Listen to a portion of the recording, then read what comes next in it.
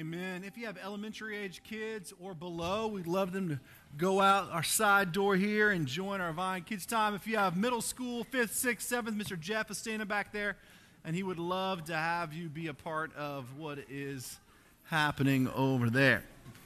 Fantastic. So once again, those of you that are with us for the very first time, we want to tell you welcome. We are honored and glad that you are here. We are blessed that you would give us part of your Sunday morning. We believe it's an exciting time to be part of this little community, and we are honored that you will be here. Hopefully people were nice to you, and that you meet and have an encounter with Jesus. Like, that's the best that we have to offer. So that's it. That being said, we are actually in this journey through the book of John. We started it last January. We're now 37 weeks in, and we're doing a sort of a verse-by-verse expository look of this gospel, which is wholly different than the other gospels. John is committed to making sure that we understand Jesus as God, that he is divine. And he is committed to the fact that he wants us to see the divine nature of Jesus in every miracle and every story and everything. So his goal as a gospel writer is very different than the others, right? He's not telling a history. For the past 5 weeks, except the little break we took in there, for the past 5 weeks we've been looking at John chapter 8. And I've mentioned each week the tide is turning, things have shifted in his gospel. But we spent all of chapter 8 really looking at the sort of contentious nature that is beginning to unfold between the Pharisees and Jewish influencers and Jesus. And it all sort of began when they brought this woman that had been caught in the act of adultery to Jesus. Remember that story? We talked about it quite a while ago.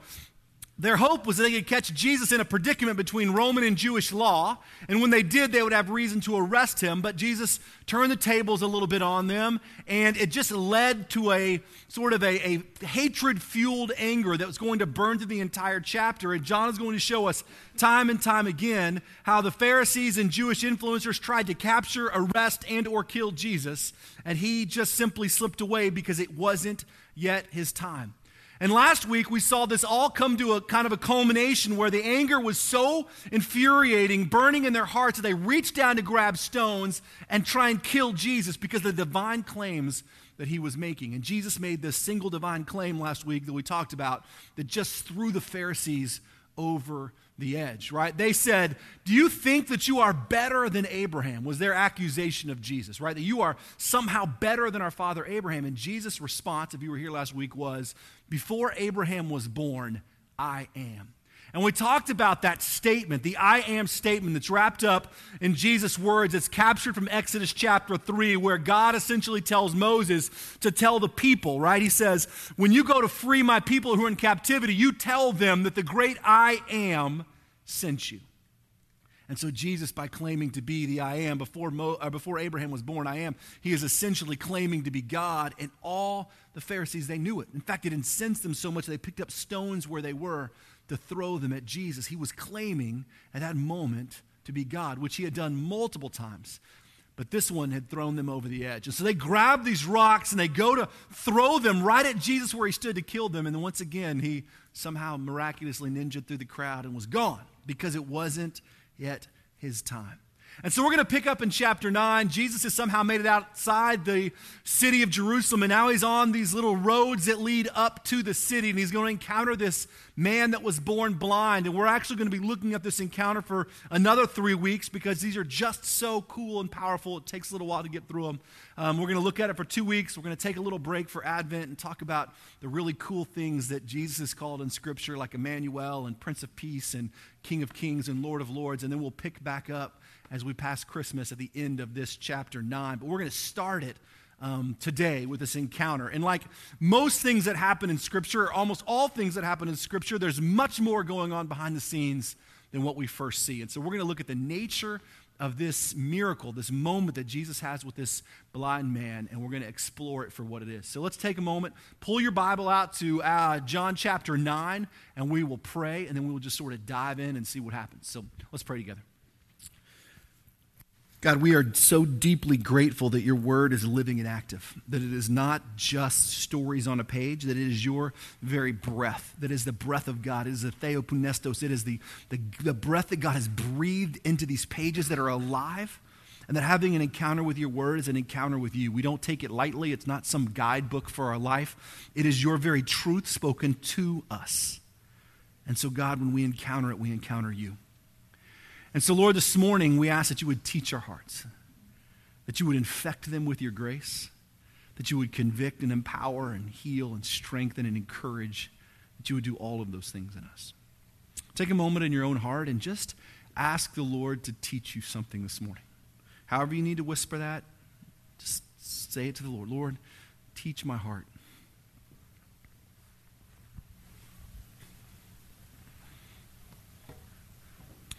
Take a moment, pray for someone around you or behind you, even if you don't know their name. We do this every week. We want to be a community that is in the habit of praying for other people. Everything that unfolds here this morning is not about you. So pray that God would move in the person next to you, even if you've never met them or don't know their name. Maybe it's your spouse, maybe it's a friend. Just pray that God would move in them. Be in the habit of praying for other people.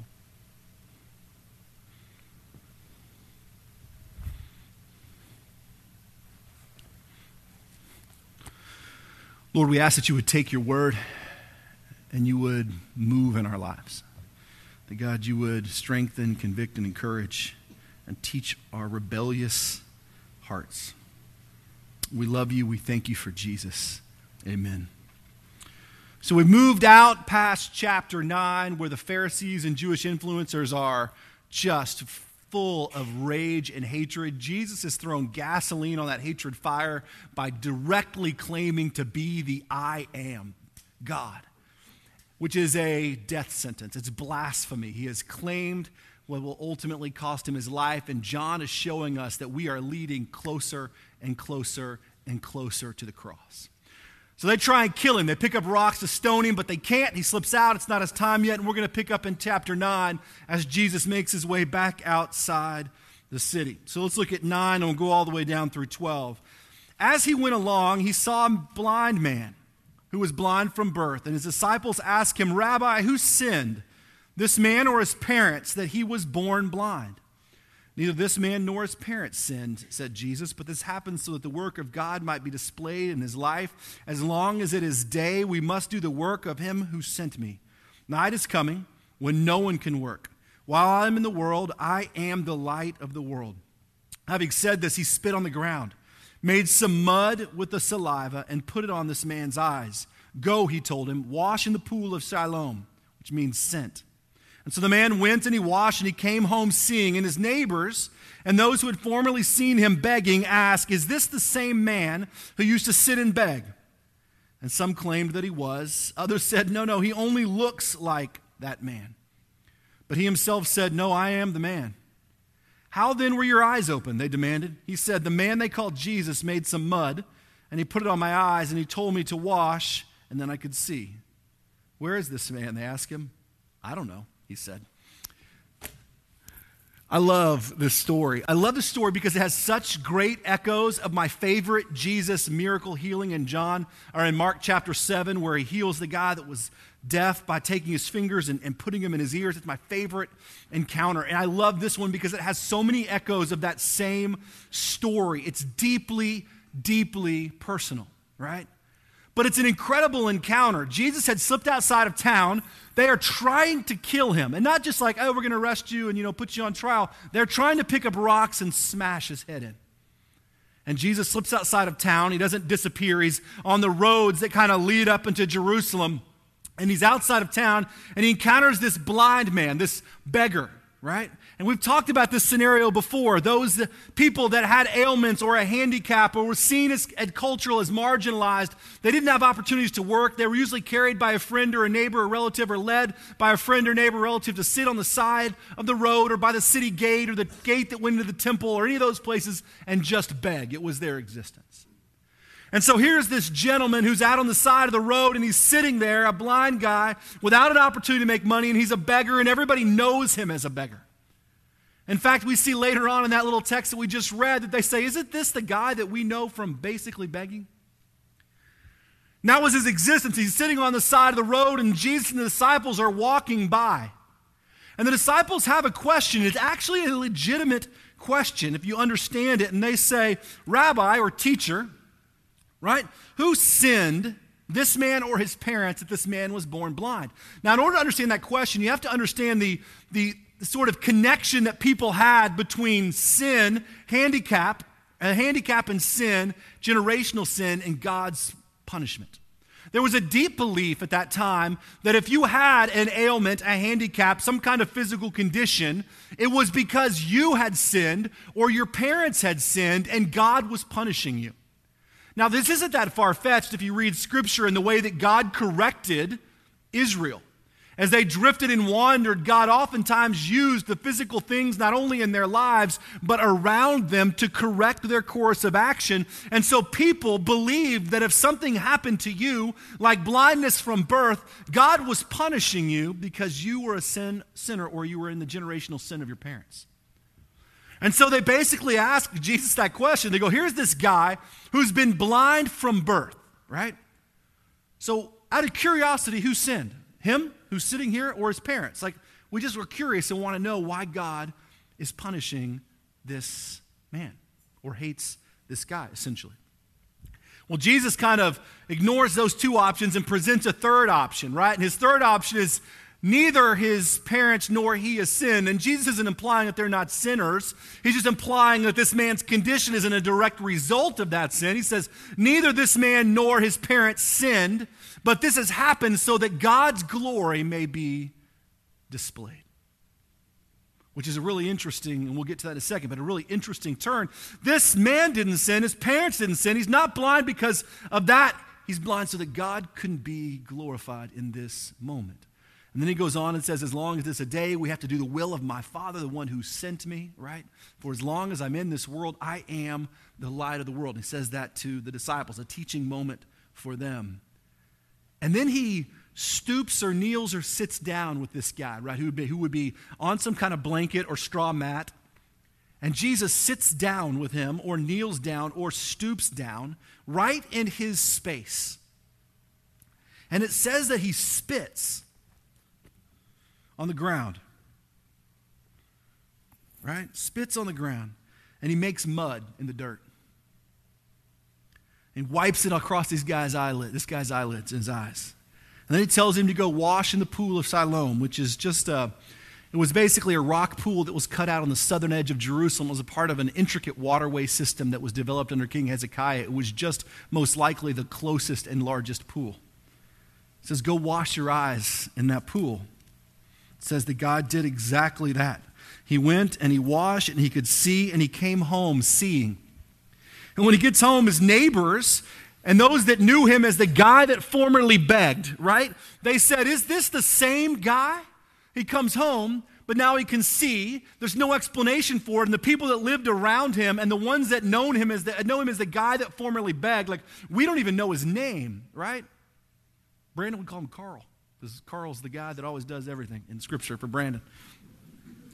So Carl, we don't know his name. Isn't this him? Right? They don't even know his name.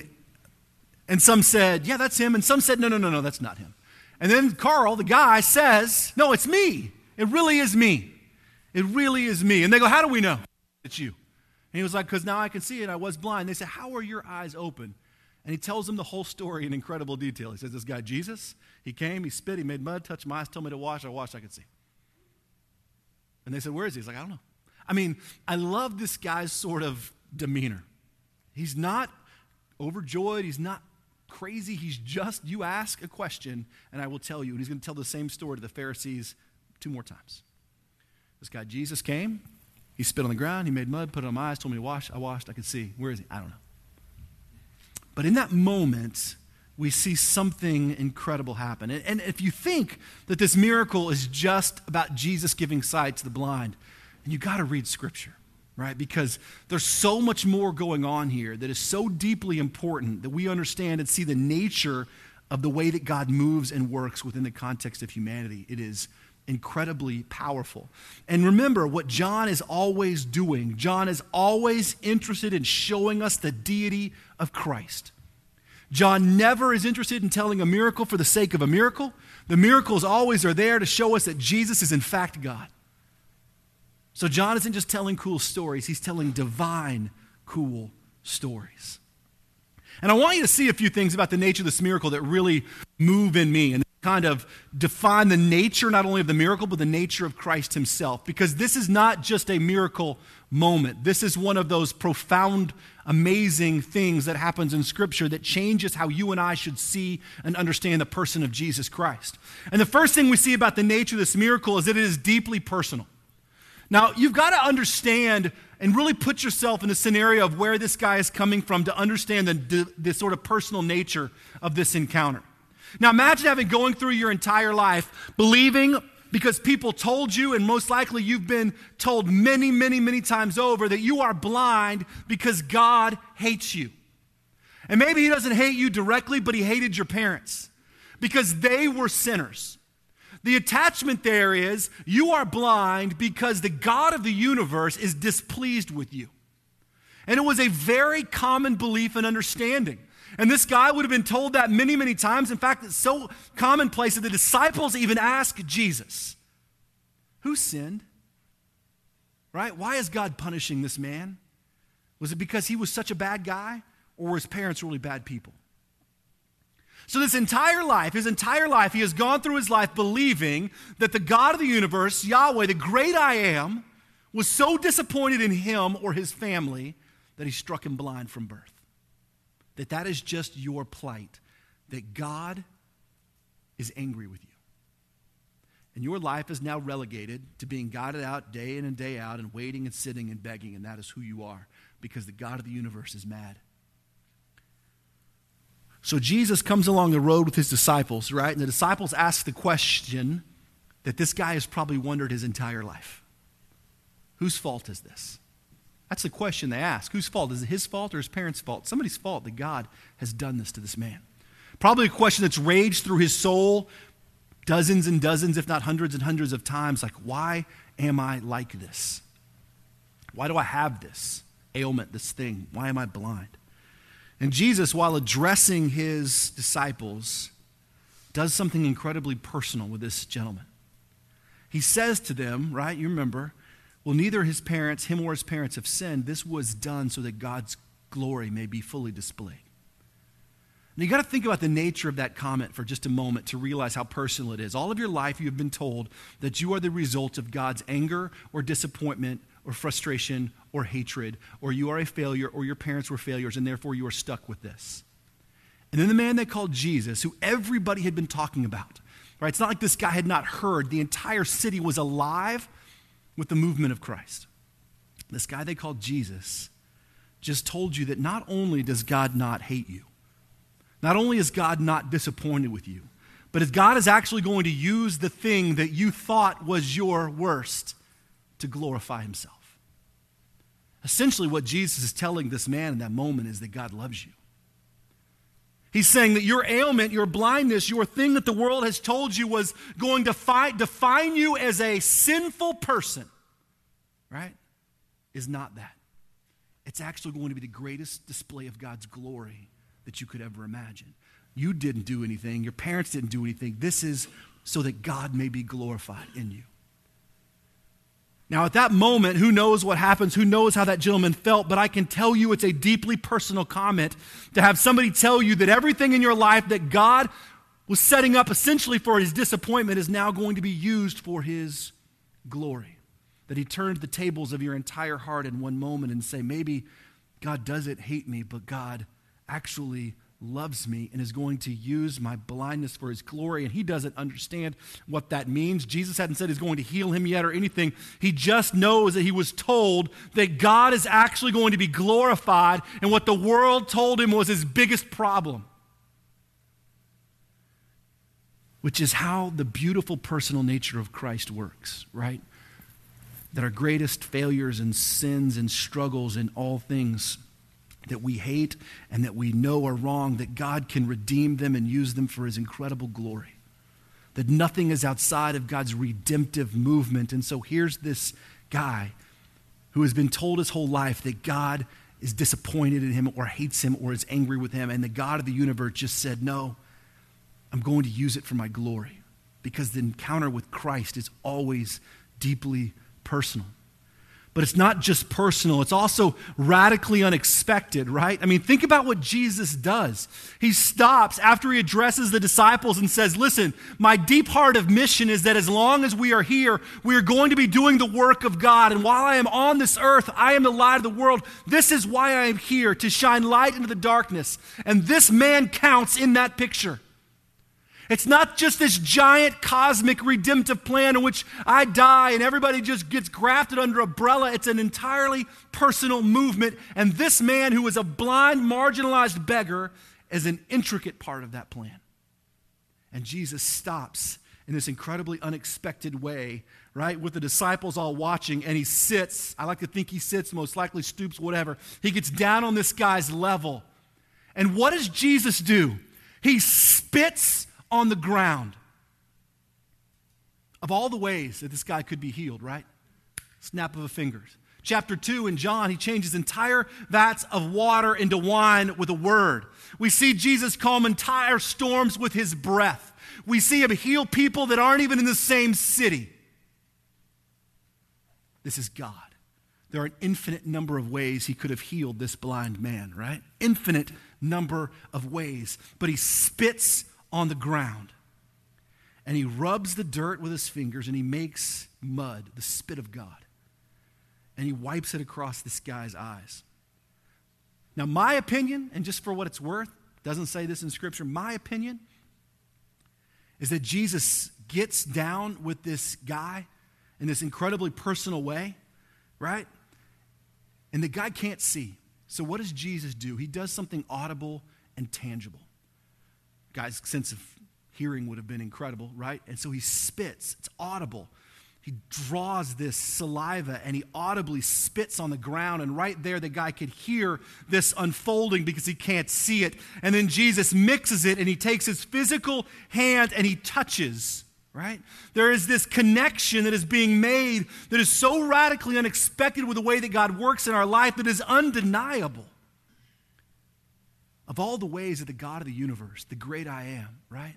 Of all the ways that the Logos of God could heal someone, he chooses this incredible thing. And it's not gross, like it's beautiful. That the God that breathed life into this man's lungs, the very God that this man thought hated him for all of those years, right? That he would take his own saliva and put it on my sinful, broken body because the connection between sin and the handicap was real. What that meant is that it meant that the Jewish people believed that this person was sinful because he was blind. Therefore, he couldn't have contact with people because he was a sinner. And God was punishing him. And therefore, if he was contacted by another person, they would become unclean too. So this blind, sinful beggar just had the spit of God wiped across his eyes by the fingers of God. You want to talk about unexpected? The disciples had seen a whole lot of things, right? They had seen Jesus do some pretty amazing miracles. They've seen 5,000 people fed with bread and fish with a single prayer. And that Jesus, in this incredibly personal, deeply personal, radically unexpected way, kneels down with this guy and he spits on the ground and he touches his eyes. But what makes this even more incredible is sort of the profound healing that happens. Now think about this. Here's this guy who the source of all of his pain and all of his struggle and his entire definition as a human is in his blindness. Now, unfortunately, that's the way things happened thousands of years ago, right?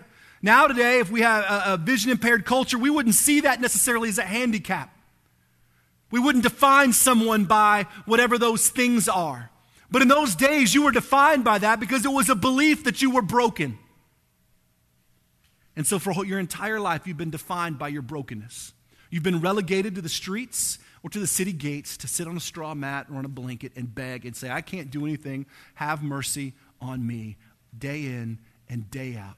And if people had pity on you, they would toss you a coin, and if they didn't, they'd just curse at you. That was his life. Why? Because if God hates you, right, I don't need to pay attention to you myself. And so what does Jesus do? The very source of this man's pain and definition and hurt and labels was his vision. And the God of the universe takes his fingers with his own spit and he touches that guy's eyes. Jesus doesn't have to touch his eyes. He could sneeze and the guy could see, right? But he does. What is he telling that man?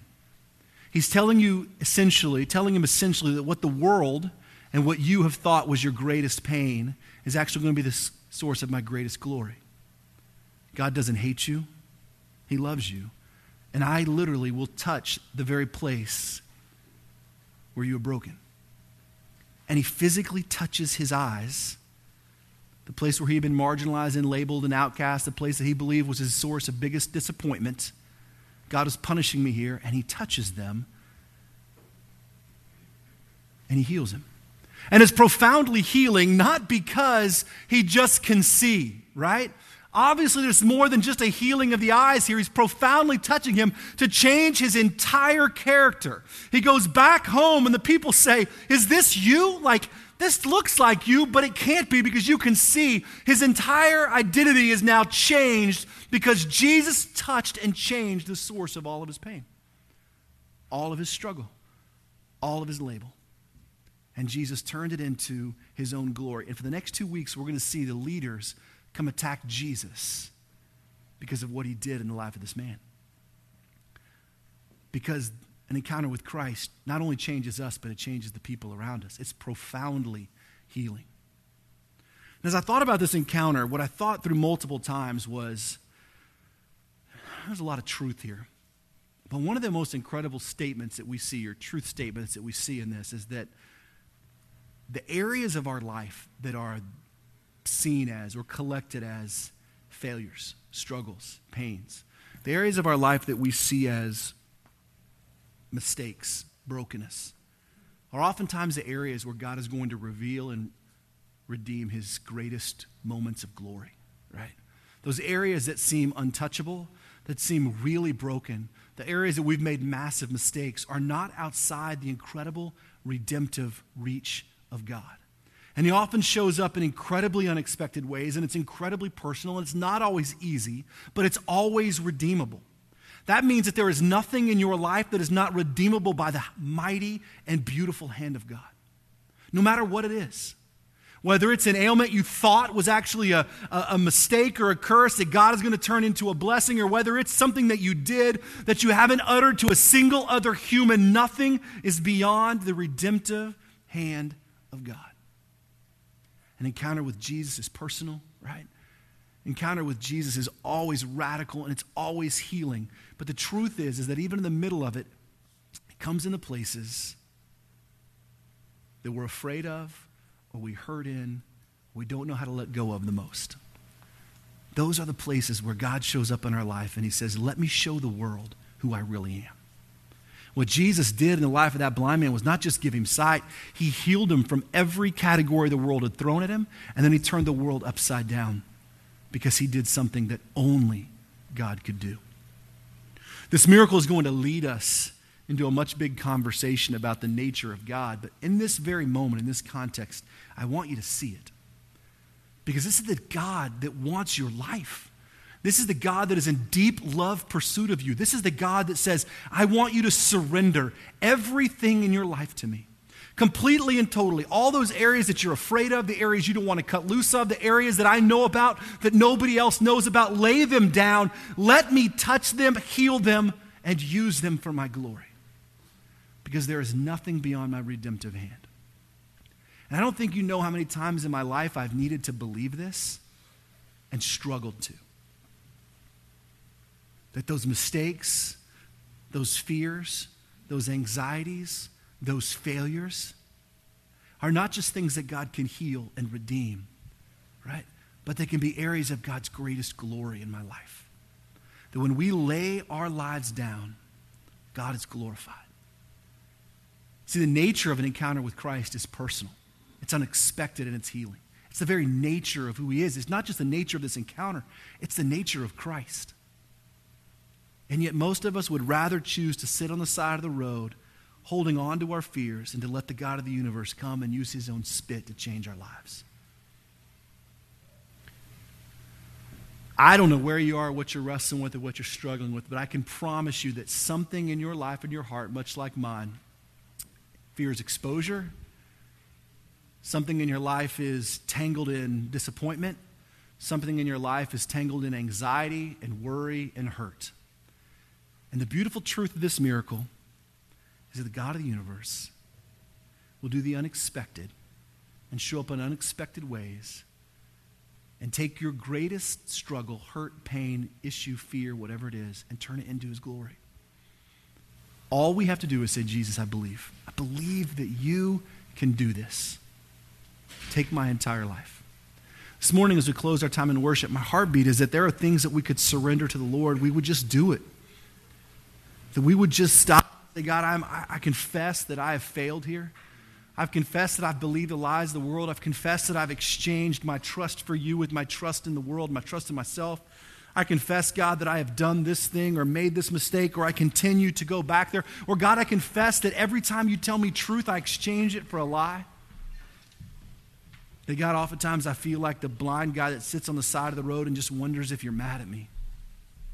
That I've bought into a theology that is broken, and that has to do with my behavior and not your grace. That I can do nothing to merit or to earn it, but that God, you are just that good. So we close our time in prayer and we start to worship. I pray that you would cut loose of those things and let the God of the universe take over your heart. All right, that Jesus would step in and redeem the broken, and that we would fall in love with a God that changes lives. Let's pray together. Lord, we thank you, and we gather here for the opportunity to bring our broken hearts and our ailments and our sins and our struggles before you. We're not all that unlike this blind beggar.